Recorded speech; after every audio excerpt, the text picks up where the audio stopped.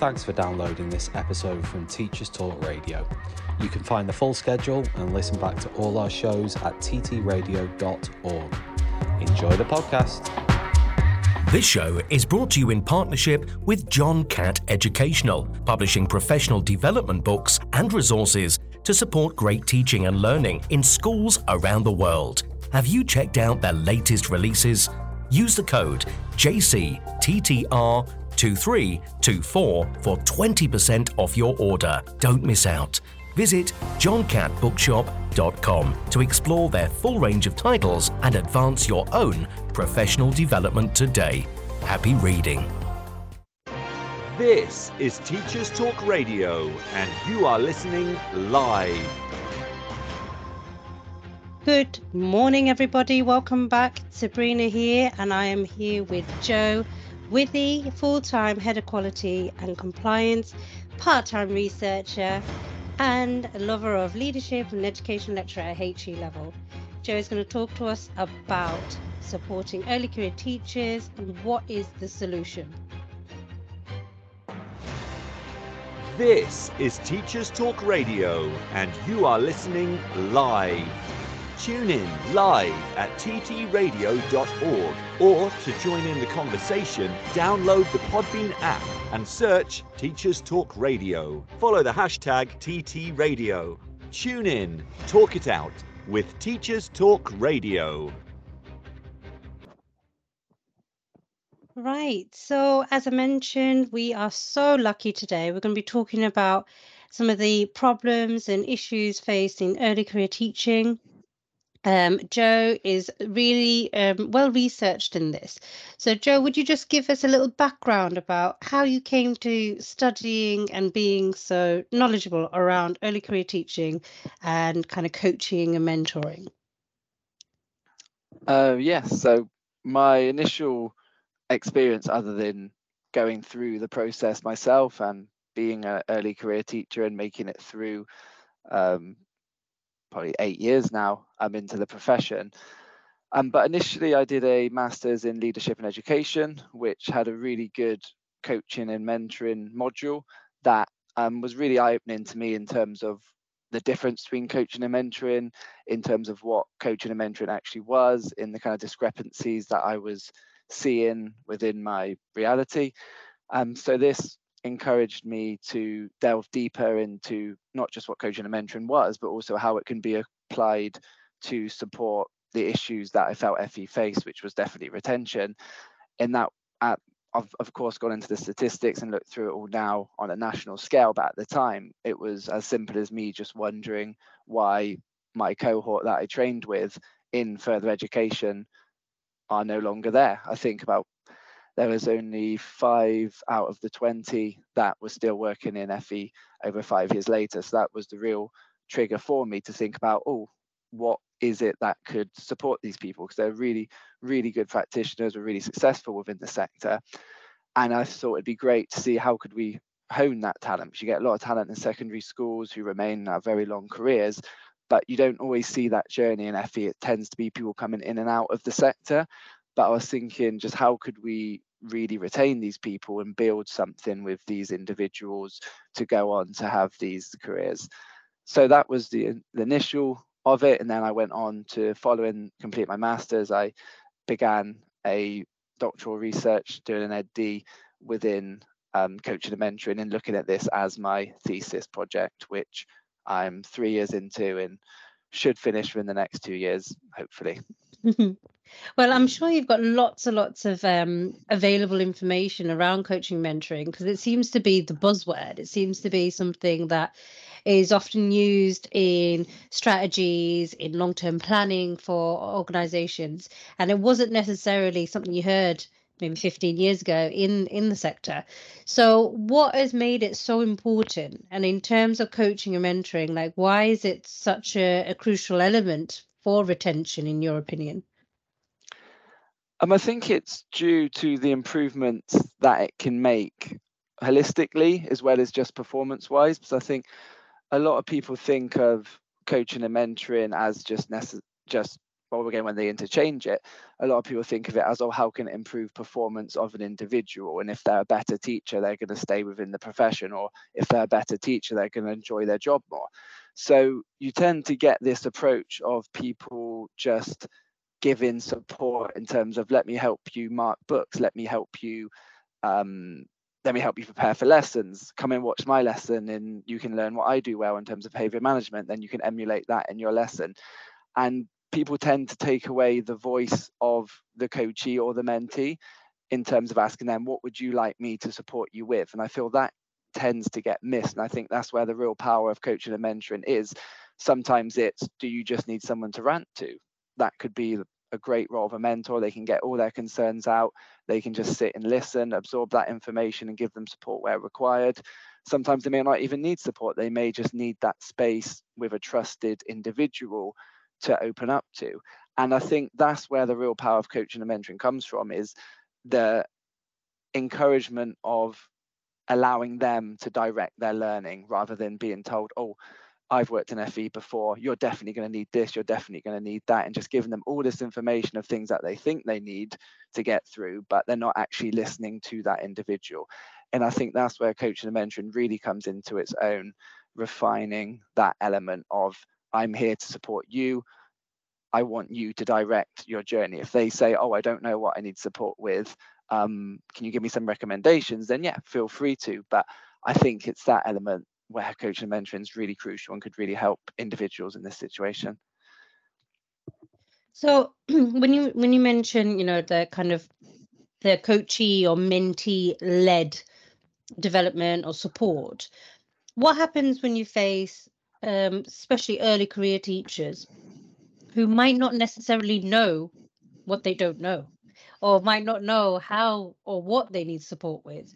So is there a kind of method or a strategy that organizations should factor in for really early career people that have just come out of doing a qualification, that need to quickly adapt and acclimate? What would you do in those kind of situations? Yeah, I think it's being aware of how the relationship transitions as a good coach and mentor, and that level of involvement, allowing them to recognize that, because you get that kind of generic, I'm going to tell you what to do to be a better teacher throughout the PGCE, because depending on the route you take, whether you do a 1 year externally, then get a job in a college after, or if you do the kind of 2-year program where you get in-house training while on the job, which is quite traditional in FE, you get that kind of mentoring as with the program. You get assigned a mentor, they do your observations, they have meetings with you. So that's when you'll get most of this is what I think you'll need, here's all of this information. And then as time goes on, as they become more experienced, probably about a year and a half in, that's when they'll start to develop, hopefully, their own ideas of what they're good at, what they're not so good at. They'll also have their feedback from observations to give them indication of what they're good at and what they're not so good at. And it's around this point where hopefully the relationship starts to transition, and then they're able to develop more of a voice on what it is that they require, and then they can start being more vocal. So in terms of what you generally see, is it's generally completely mentoring at the start for the first 1.5 years, where they just want information and you provide that information to them. And then once they finish their PGCE and they start their first year as an early career teacher, that's when you generally see the transition to coaching, because you start to have mentors who say, right, I've provided you everything I know about teaching in FE, and I've given you all of my secrets, so to speak. Now I'm still here, use me as you want, but you're going to have to come to me with questions about where you want to take your development next. And then, of course, that's when the coaching element comes in, because they may not have the experience to support that with them, but they're good at asking the right questions and enabling them to find out the right support. For example, if they asked, oh, I'm not very good at behavior management, what can I do to support that? And the teacher's not particularly good with behavior management, you would ask them questions like, how do you think you could develop that? And then you'd encourage them to find resources or find a teacher to pair up with, or pair them up with another early career teacher who's particularly good with that. So that's generally the way the relationship goes. But in terms of the question, if they're still not, they still just want to know information, then that's completely fine as well. Because again, all we want to do is react to what these individuals want. So if they say, oh, I'm not sure what I want developing, then that's where you as a mentor can keep recommending techniques, you can keep demonstrating new things to them, you can put them and create relationships with different people to put them into different classes to develop more of a worldly idea. So it's very much about being person-centered in the approach and recognizing, or not even recognizing, it's being open with them and discussing what they want, what information they gain, where they're at in their development. And if they're saying, oh, I don't know what I want to work on, you start asking them the coaching questions. What have you struggled with this week? What's been the biggest success this week? What's the biggest weakness? And then once they answer their biggest weakness, then you can open a conversation about and try to find out why that was a weakness. Then once you found that out, you can then start to develop ways to approach overcoming that weakness. So does this incur, a cost of time from both parties then that needs to be factored in, budgeted in for organizations?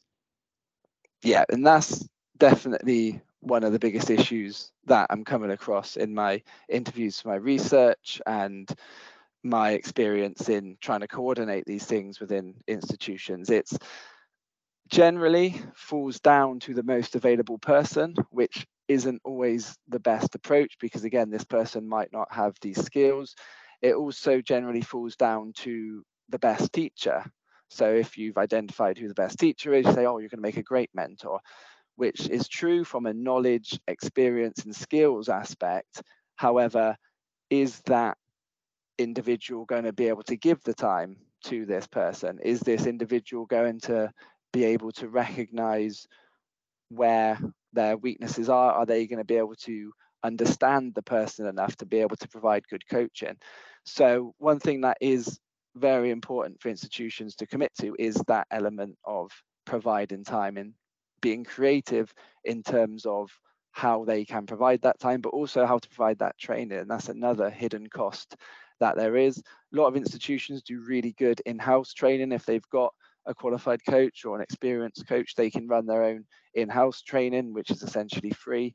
That can be really, really helpful, and to avoid that hidden cost of training them up. But I think there absolutely has to be an element of training in this, and there needs to be an element of dedicating time to this, which can be a huge issue, because a lot of the feedback I get is I don't feel like my coach or my mentor wants to be there, and then that opens up the feelings of not feeling important, not feeling valued, which contributes to, if they're feeling that in the classroom anyway, and that's the thing that's starting to drive them out of the sector when they're asking for help. If they're feeling that as well from the person assigned to help them, then that's going to be a huge factor in making your decision whether or not you're going to stay within the sector.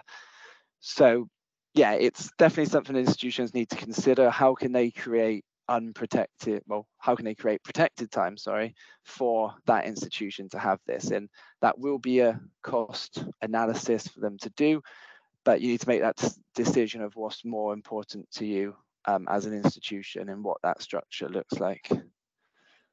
So when we're thinking about FE, so we don't really need to follow the early career framework, whereas obviously I assume in schools that's there to guide their new staff.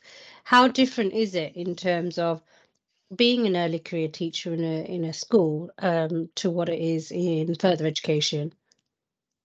Well, I think the statistics speaks for itself on that one.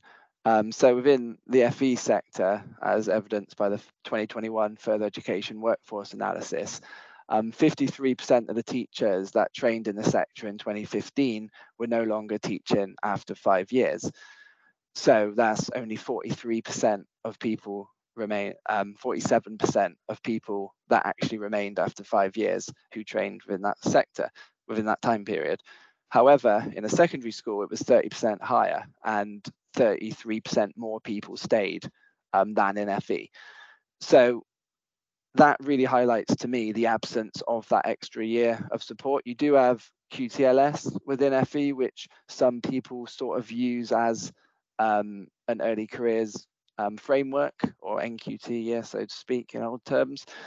But it doesn't really provide as robust a support. And again, it's very kind of external. In the mentor selected is generally your line manager or someone available. You don't really get that dedicated support like you do on the early careers framework. So yeah, I think there is a huge gap in terms of that. I think that's something that would make quite a lot of difference if there was an extra year to kind of support you in that transition. And there's another bit of research regarding this, which is was done in 2015, which I found really interesting. So there's two bits of research, one by Eliahu, who essentially done research with 10 experienced lecturers from 4 FE institutions into the transition from trainee teaching into a qualified teaching role.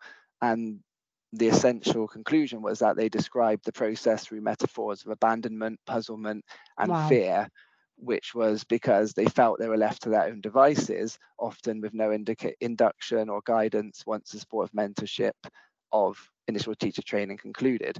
But if you look at their responses and other research that's conducted during the training period, it's all very positive, they feel very supportive. But the moment that's gone, you get abandonment, puzzlement, fear as the describing words. So it does, in the research, does indicate as a very sharp transition from, oh, this is going really well, I really like my job, everyone's supportive, to I'm on a full-time contract. That person who is assigned by mentor is no longer as accessible because, again, they're not being paid, or they're not having the protected time, or they no longer see me as a trainee because we're essentially, if they're a teacher, they may think, oh, well, we're being paid the same, then they can support themselves now. Again, all these things potentially contribute to this real sharp transition of, I'm now on my own, I'm a full-time teacher. Whereas in secondary school, it's a lot more gradual kind of fade process into becoming a full-time teacher, rather than I'm training, everything's lovely, I'm a full-time teacher, now I'm very worried. And I think that sharp change is what is in igniting those feelings of, oh, this isn't going too well. And then as that compounds over a 5-year period, it gets to that stage where it's like, you know what, this is enough for me, I'm going to go elsewhere. So all of the staff that obviously have invested a lot of time, effort, energy, money into training to become teachers in whatever sector, after 5 years, where are they going? Like, what is happening? Is there any data to suggest like what is happening to these trained professionals? Yeah, some go into different sectors. Again, I wouldn't say the majority, but some go into different sectors, for example, primary and secondary. But from the people that I've discussed with that have done that, again, not saying, quoting from anything published, but the people that I've interviewed as part of this process that did that, they generally only stayed 1 or 2 years within those sectors before moving on to something different. Generally kind of HE research or HE lecturing, but the ones that have gone to secondary school have only stuck it out for a few years. None that I've spoken to have made careers in secondary schools, which again is quite worrying, because again, I don't know if they're almost taking these feelings with them, in the sense that, because if you've had 5 years in FE, then you move to a secondary school, you're not going to be seen as an NQT or an early career teacher anymore. So I almost feels like you've missed out on that. So if you think, oh, I'm not being supported in FE, I'm going to go into secondary school where I'm being supported, you're not going to get that support. Because they'll be, oh, well, you're a very experienced lecturer, you're expected to do the job. Of course, people will be helpful, because people are very helpful in education. But I feel that even if you make that transition to a supportive environment later, it's almost too late, because you're never going to get that support that you missed, which is why I think it's so crucial to have that early careers year within FE. But people in primary schools I've spoken to have tended to stick it out. People have gone to HE I've spoken to have tended to stick it out. But a lot of people go into things completely different. People go into finance, people go into kind of ed tech jobs, especially if they're in the teaching and learning environment. They go into teaching and learning in different sectors, in development works within firms like that. Some have gone into police work. I think someone mentioned. So a lot of it is very different. And outreach as well. People go into outreach, and people stay around education, but not necessarily in front of the classroom. So yeah, that's generally where they go. So it's quite a split really in terms of where they go. And I think because FE you come in with quite a specific skill set, it always gives you an easy route back into the industry you came from. So I think that's why a lot of people come and go as well, because they've got such specific skills in an industry, they can transition back into that quite easily.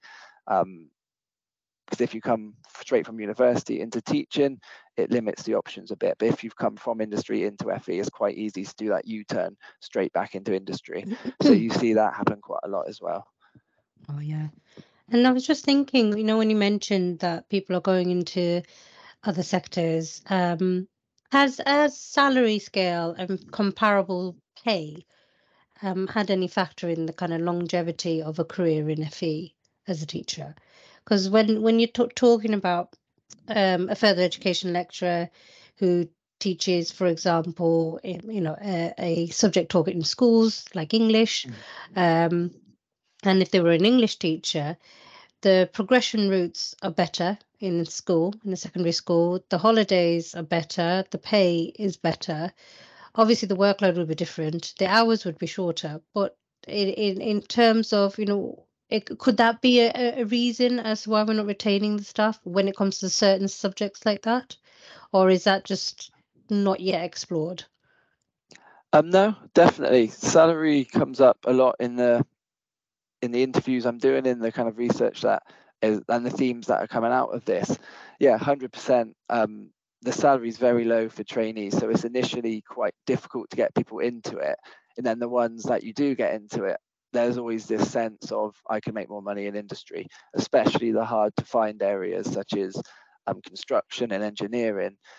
If you're not doing something with the salary to make it at least equal, they're just going to turn around and say, well, it's much easier being I got out the work site because it felt like hard work. But when you're coming to me with IVs, EVs, work to mark, student behavior issues, because I think a lot of people don't expect the behavioral issues that can come with further education. I think the title of lecturer can be a little bit deceiving in times. So they allude it more to kind of HE teaching, the element of students wanting to be there and selecting their course they think is going to overcome that issue.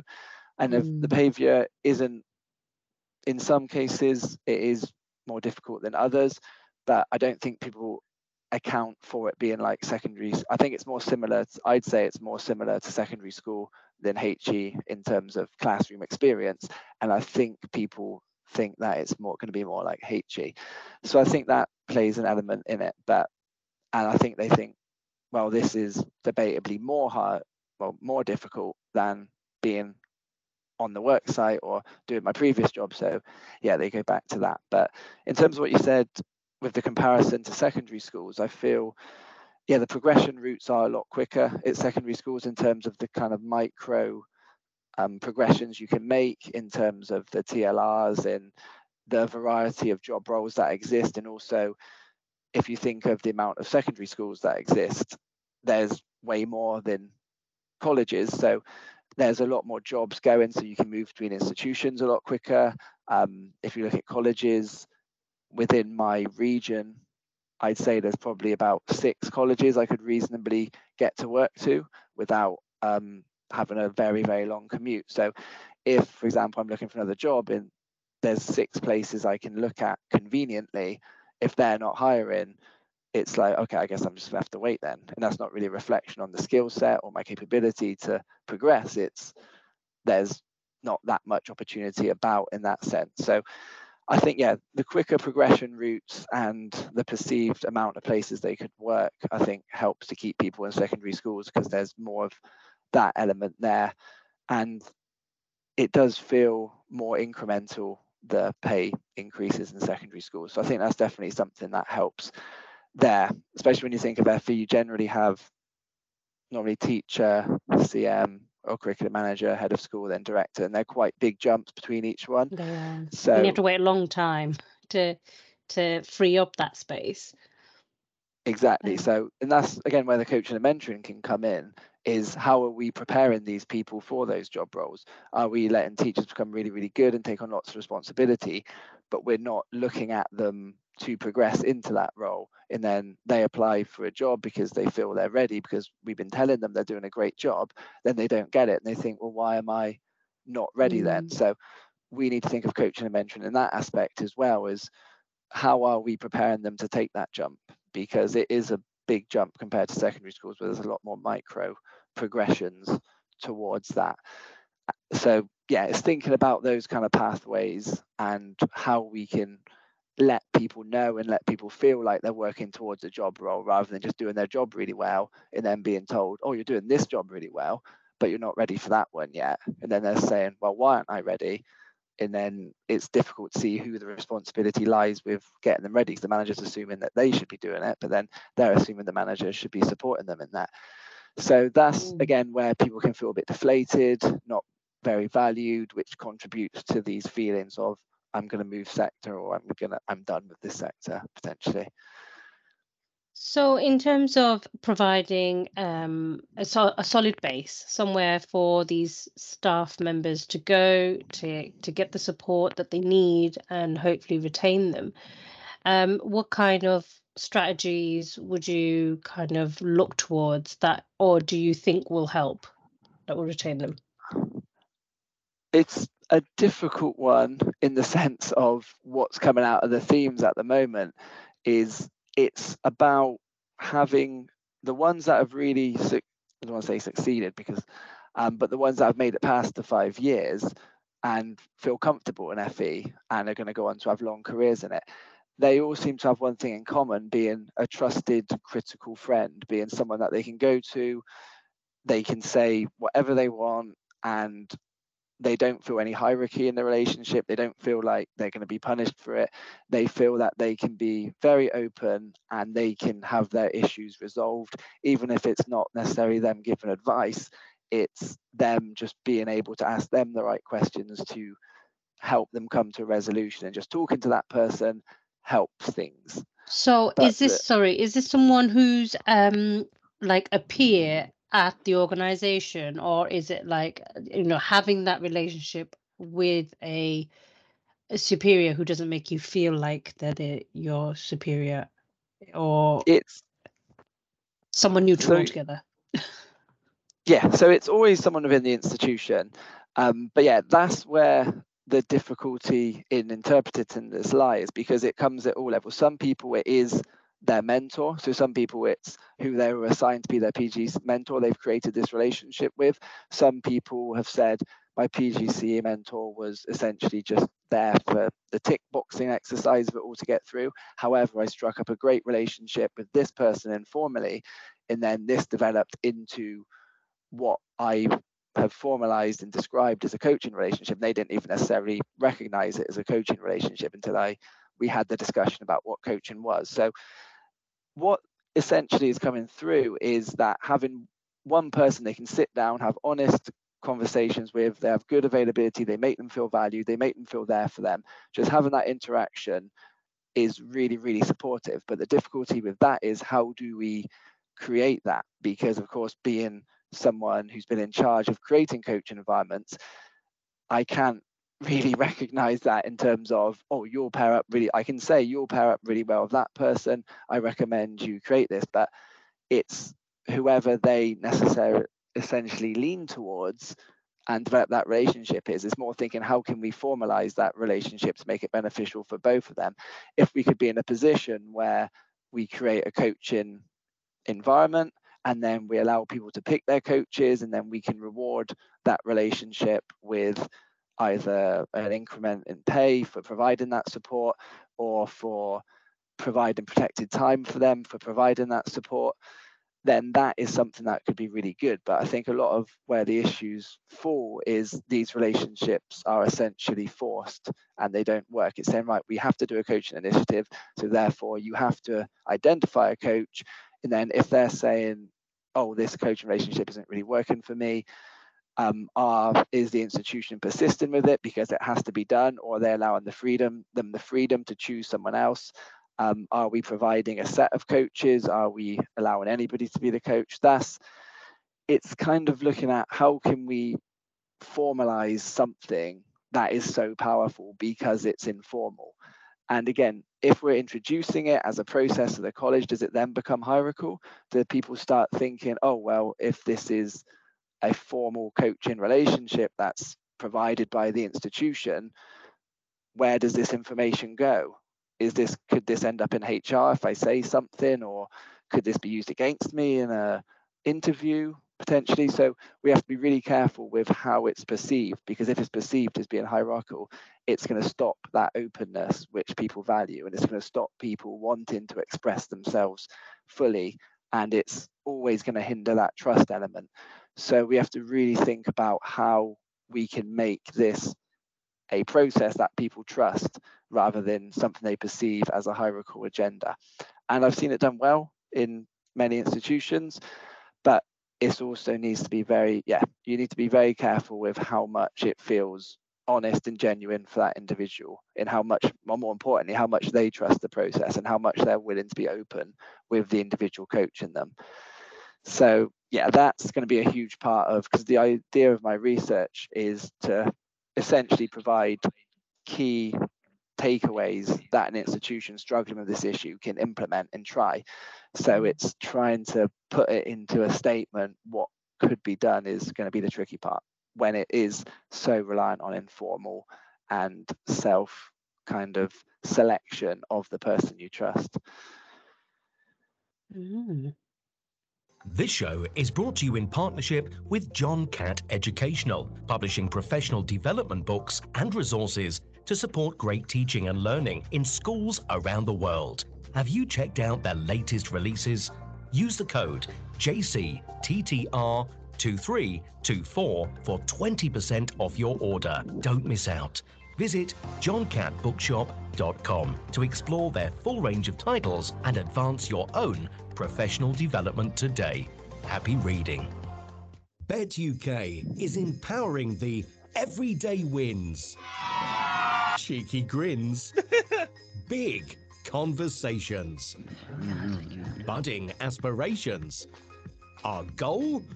To make EdTech accessible and teaching exceptional. Join the global education community on the 24th to the 26th of January 2024 as we make education better together. Tick it off your Christmas list today. Get your free ticket before the 13th of December deadline. Visit www.uk.betshow.com/visitor-registration. This is Teachers Talk Radio, and this is Teachers Talk Radio News.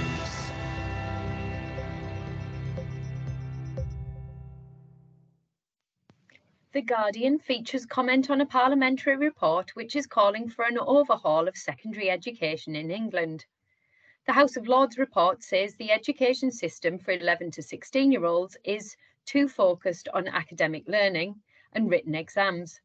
The report also calls for the English Baccalaureate, or EBAC, introduced by Michael Gove during his tenure as Education Secretary, to be scrapped as a school performance measure.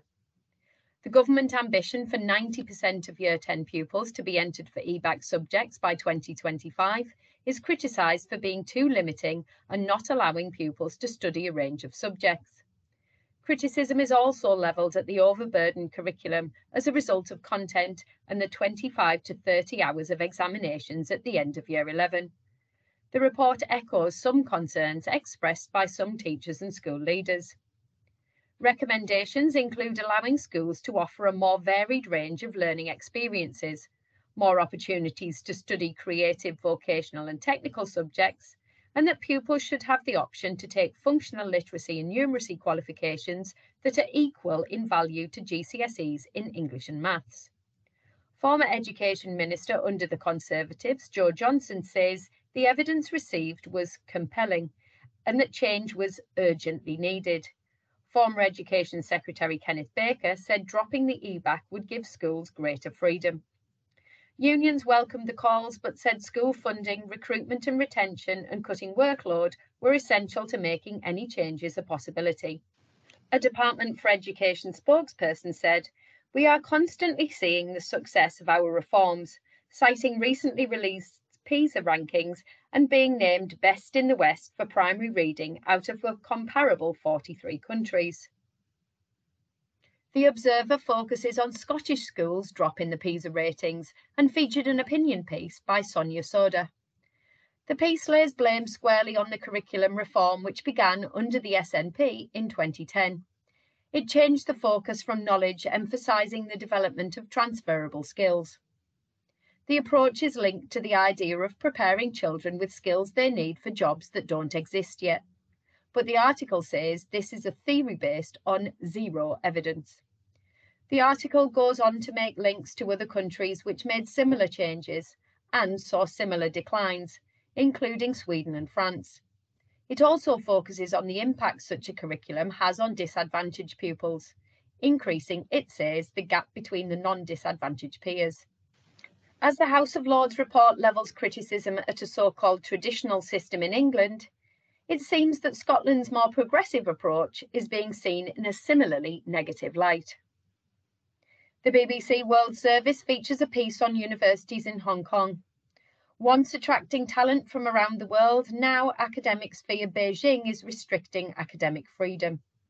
In 2021 to 22, more than 360 scholars left 8 public universities. The turnover rate, 7.4%, is at its highest since 1997, when Hong Kong returned to Chinese rule. Foreign student enrolments have dropped by 13% since 2019. Security guards are now a common sight in universities, ensuring that students and visitors must identify themselves. At the Chinese University of Hong Kong, the democracy wall has been stripped bare and a statue of the goddess of democracy is gone. The 2020 National Security Law targets subversive behaviour and has seen libraries emptied of books of bad ideologies and a ban on protests. Job applications for professors have dried up and fewer students are enrolling for PhDs in humanities and social sciences. Some academics say that even being an expert on China is a risk these days. Further details on this story can be found on the BBC News website. Pupils in Liverpool got a Shakespeare masterclass from Ralph Fiennes, which they described as weird but outstanding. The Harry Potter actor is starring in Macbeth at Liverpool's The Depot, but was supporting the Friends with Shakespeare event in a local school. The workshop included warm-up games, group work and language analysis. The star also focused on the theme of ambition in Macbeth and linked it to future plans and careers for students. Finally, GCHQ has released its annual brain teaser for UK school children. Its code-breaking challenge is aimed at 11 to 18-year-olds. More than 1,000 secondary schools signed up for this year's event, according to the BBC Breakfast programme. It is the 3rd edition of the challenge, and it is designed to test code-breaking, maths and analysis skills, with each test designed to be harder than the last. There are 7 tasks in total, and children are encouraged to tackle them in teams, as solving puzzles needs a mix of minds. The full challenge can be found on the GCHQ website, just in case you want to test your own skills. This has been your Teachers Talk Radio News with Jo Fox. Right, so Jo, you were telling us all about kind of the formalization of a organic process, which is supposed to be kind of driven by your mentee, your coachee, and you're supposed to have kind of that trust and that relationship as a key component. So when something is formalized, which increasingly everything is, especially in kind of these sectors where we have to evidence everything, audit everything, how do we maintain that integrity? What kind of suggestions are there for that organicness? Yeah, I think there needs to be, this is where the separation between mentoring and coaching becomes really apparent, because mentoring has a very strong place in this element of teacher performance. For example, if lesson observations or classroom visits, whatever the institution calls them, aren't going too well and intervention is needed to improve a teacher performance, that is completely fine. And you need that for the quality purposes, and that's a process that should exist because it has to. But I think people will get this teacher improvement aspect confused with coaching, which is something that is very much for the individual, sought out by the individual. And I think rather than recognize that mentoring and coaching can exist as two different processes, we've switched mentoring to coaching. And I've seen a lot of processes become that. So you have a teaching and learning coach instead of a teaching and learning mentor now. But it's this, they're doing the same role. It's about underperformance and making it better. Whereas the kind of ethos of coaching is that both parties want to participate in it. So if you're calling this process coaching, technically the individual could turn around and say, oh, I don't want to participate in this anymore.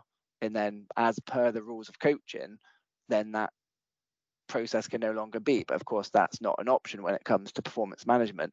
So you need to be calling that mentoring, because that's what that is. You're mentoring someone to get better. So I think the only way that this can really exist is to have a mentoring channel for underperformance and encouraging staff to perform better where recognized. But you've also got coaching as its individual entity, which is a voluntary thing which people tend to participate in. And I know that sounds very romantic and a very perfect world situation, and it will be tough, and it will take years to catch on, because people are going to say, oh, why am I going to take time out of my work to do this additional thing that I don't even have to do? Because most of the time when you hear about coaching initiatives, the first question staff ask is, do I have to participate? And then again, as per the rules of coaching or the ethos of coaching, it's like, well, by coaching, no, it's voluntary. But by institution, I need to see you doing some form of CPD. So yes, you do.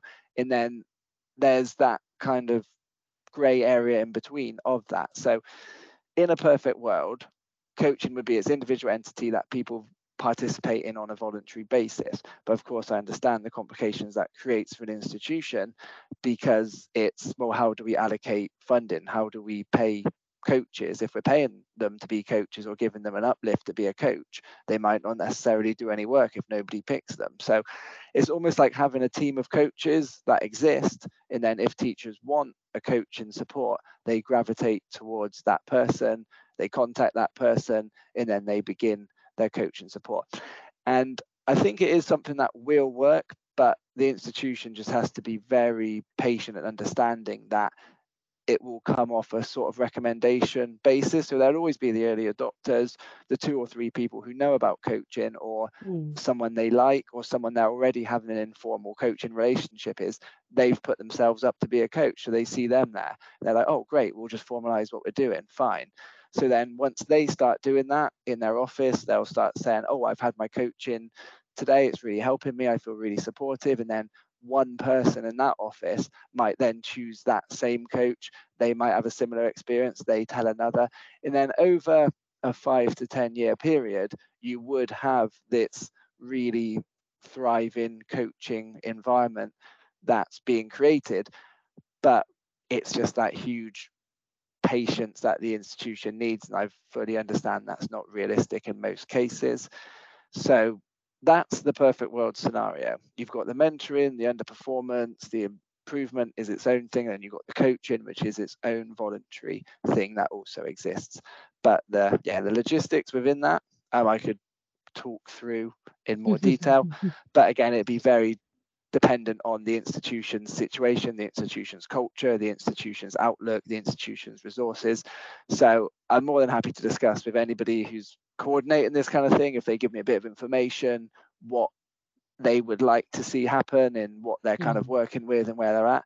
But to talk about that generically is very difficult, because every institution will have different kind of outlooks and policies and rules on this. So, but in a perfect world, that's probably where I could see it going. So we've referred today to kind of a timescale of 1 year that kind of early career. Is 1 year enough, or is it too much for some individuals? And would you say that that is a fluid kind of break where what we could aim towards per se? Just thinking back on my personal experience when I was actually a teaching learning mentor, believe it or not, and we did this kind of 1 year program in-house, but we also did it for staff that were new. So these might have been experienced staff that worked elsewhere, that worked in other sectors, that worked in the same sector, but just, at college down the road instead. And no matter who it was, when they came in, we allocated them a mentor. So I always wondered, like, why was it that 1 year period? Why was it that, because what we found was some people got it. They just got it within 3 months. I could have confidently said some of them were like, fine, good to go. But others probably like would have needed another 2 to 3 years. And I just wondered, like, for that person, that support was then taken away after the year. And I could see, like, year 2, same issues hadn't quite fixed or resolved. Or, as you know, in FE, things change all the time. So you might have been teaching business 1 year, and then the next year you were teaching IT. So just when you thought you got a hold of this kind of curriculum and this kind of student, you now had to deal with all of those issues all over again, but with a different curriculum and a different cohort of students in a different department. So is there a reason why we work towards this 1 year? Well, I think it's more the idea for this to be successful. The idea is that it has to be ongoing. Like, it's not about having 1 year, but I think we state 1 year because it's like that's the one thing we need to try and get right at the very least. And then the idea is that once you form these really good relationships and you create this really good support, then it continues on an informal basis to an extent. But I think, again, that's where this transition comes between mentoring and coaching, like you mentioned there. Some people need it more, some people don't need it after 3 months. So that's, again, where I think we need to keep seeing this as two separate entities, because those who aren't progressing as quickly and need that more mentoring support, whether that's 2 years, 3 years, whether that's 1 year, whether that's 6 months, as long as they need it, we can provide it through mentoring, through performance improvement management, through that channel of quality monitoring, intervention, that channel, because that's part of what we have as at all institutions. So that can constantly be provided. That doesn't have to be provided as part of some form of graduate scheme or early career teacher support scheme. So mentoring should, and performance improvement should be able to go on as long as required, until that person reaches their level of performance required. Whereas the coach, so it's more like a thing you can switch on and off. And I feel that when mentoring ends, that's when coaching can begin, because the person's developed themselves to a level that they're happy with, their institution's happy with. So therefore they don't need mentoring, they don't need advice, they don't need someone looking over them, checking their marking, checking their performance in general. And that's when we need them to say, okay, you tell me what you want to work on, and I'm going to help you to develop that through questioning and guidance. So that's when you'd turn off the mentoring channel in the institution and then put that person onto the coaching channel. And again, that's voluntary. That isn't as per the ethos of coaching. That's not something they have to engage with. But if you said after 3 months you're performing well, the institution thinks you're performing well, you no longer require mentoring support. However, we have this team of coaches here who are there to support people to progress in whatever direction they want. I recommend you pick one of these and undertake coaching sessions with them. And then hopefully they say, yes, I'm happy to do that. Then they go on, they have their coaching relationship, and then they can continue to develop further within their direction. They feel listened to, they feel like they're progressing. It's so that measure of progress, then that's totally up to the teacher or the lecturer and their kind of needs. It's not anywhere that needs to be captured for data purposes or anything like that. That measure of progress can be. I think it's something that needs to be measured in terms of how many people are participating in it. It needs to be measured in terms of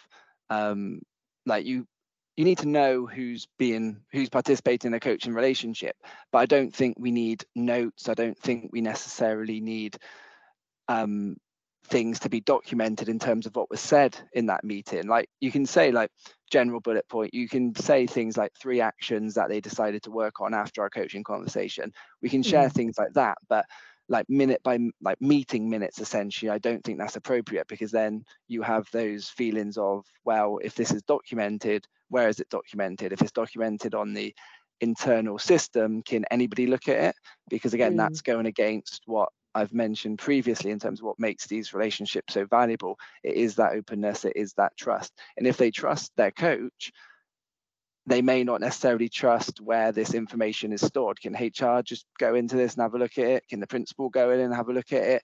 Where is this information going? And that is naturally going to make you more reserved in what you discuss in the coaching session. So you may not actually open up fully, which is required to overcome these issues these individuals have. So for an institution, they need to show that what they're doing is working. So it's good to know who's being coached and what the impact of that is. But I just don't think the details need to be shared of what's going on in those meetings. It needs to be trusted that the coach is good and they're working towards something beneficial. You just don't need to. Whereas mentoring, on the other hand, I think that needs to be done in terms of what was the issue with the lesson observation was, what's being done, what the person's working towards when it's performance management. But when it's coaching, it needs to be separated.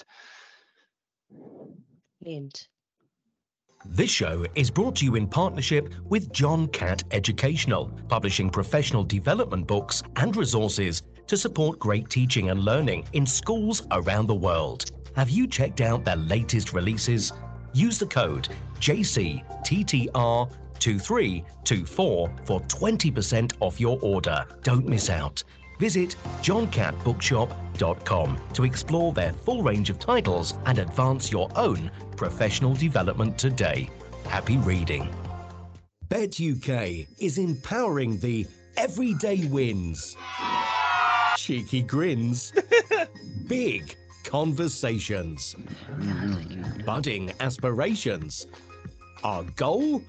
To make EdTech accessible and teaching exceptional. Join the global education community on the 24th to the 26th of January 2024 as we make education better together. Tick it off your Christmas list today. Get your free ticket before the 13th of December deadline. Visit www.uk.betshow.com/visitor-registration. So I think what we're kind of alluding to in what you were saying about coaching and mentoring, the key kind of takeaways I'm gaining from this conversation, Joe, keep me right if I'm wrong, is that coaching, mentoring, although they can occur at the same kind of organization, are two very distinct, different things. Mentoring is more about the performance management, the identifying areas and then fixing them, gaining that knowledge and experience from someone else who's the knowledgeable other almost, and then having that recorded as part of a system or a process, etc. Whereas coaching needs to be led by the member of staff. It needs to be kind of on their terms, a degree of anonymity, trust and rapport being very, very key in that relationship, for them to work towards goals that they want to achieve for themselves in terms of impact and what they gain out of the coaching. Is that kind of along the right lines? Did I make any errors there in my notes? No, I would say that's absolutely spot on. That's exactly it. Yeah, the main thing for me is just to keep raising awareness that coaching and mentoring are two very separate things, and they both have really great use within FE. But it's just about institutions recognizing which is the right one to use in the right situation to get the most impact, essentially.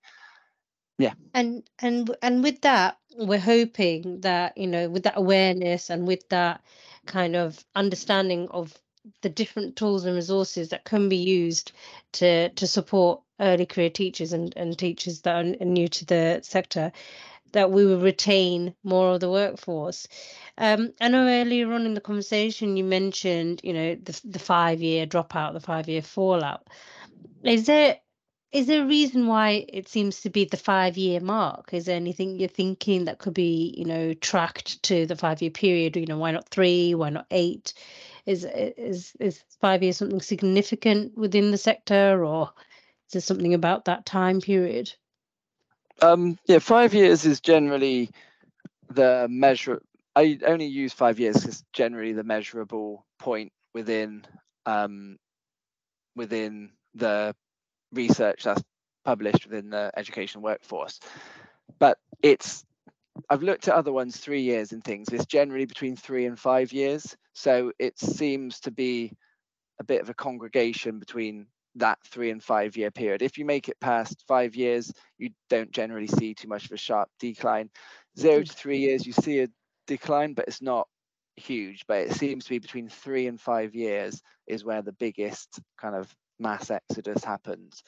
So, and again, it's a bit more complicated as well with an FE of what you classify as the first 2 years, because a lot of people do a working on the job scheme. So they might work Monday to Thursday, then they have their lessons on a Friday for 2 years. So I would say that those are 2 working years, because you've worked Monday to Thursday on essentially what would be a full timetable if you're working a Friday. So I'd say they're a bit more immersed than someone who was on a PGCE who would only do a few hours a week for 1 year. So for people in the traditional kind of PGCE through a university route, I would say that doesn't count as a teaching year, so to speak, to be included in those 5 years. Whereas if you've done the 2 years pretty much full time, just doing your lessons once a week, I'd include that as 2 teaching years. So that does blur the lines of where these 5 years kind of land, because I know FE institutions like to do that a lot. So yeah, I think between 3 and 5 years is where the most happens. So 5 years is a good sort of cut-off point for that one, and that's the one that's used to measure it the most. And after 5 years, a lot of people start to get promotions and things. So then it starts to become a bit complicated of whether they dropped out for that. And then once people start promoting, it's like, well, promotions probably kept you interested and invested in the institution. So the first 5 years where people do get promotions, which is great to see, but it's normally that's when they're at the kind of most kind of baseline level of where they really need the support. And when they don't get it, they tend to leave. Where it's provided, there's a bit more chance that they'll stay. So that's generally the best marker I found. And can I check, is there any patterns that you're seeing in your research or in what you've seen in your job role in terms of age or, different backgrounds of the people who are leaving? Is it more likely that the younger ECTs are leaving, or, are you finding any kind of trends in that regard? I'm not particularly in terms of trends, in terms of demographics and age. I'd say one thing that FE is quite low on is getting individuals straight out of university. People who want to go into teaching generally just get funneled straight into the secondary school route. If you realize very early you want to be a teacher, or if you're at university and you want to go into teaching when it finishes, a lot of people are going to teach first and things like that, and programs like that. So we don't actually get too many people straight out of university, so it's quite hard to measure what the impact of that would be. But in terms of the people that leave, the only thing that tends to be in common is very much support, trust, and feeling valued. Those are the key themes. I haven't heard hardly anything in terms of, oh, my mentor could have provided me with this strategy, or I wasn't supported enough in classroom management, I wasn't supported enough in my marking. It's rarely workload that seems to be the reason they leave.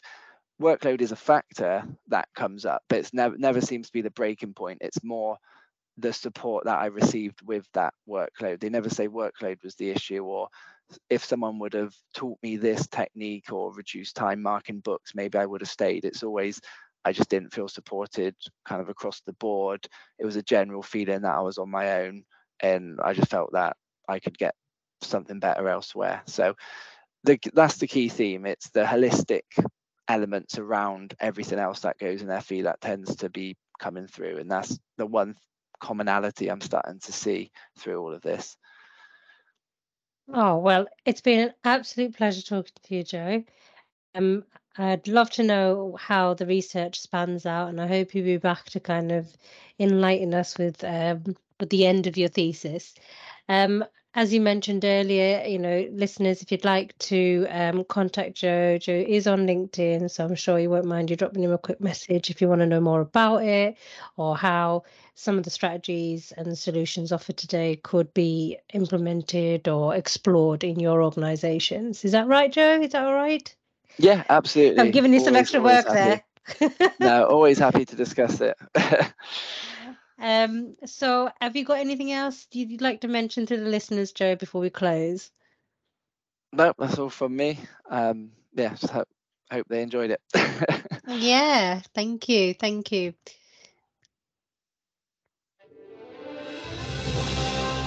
You've been listening to Teachers Talk Radio. Tune in live and listen back at ttradio.org.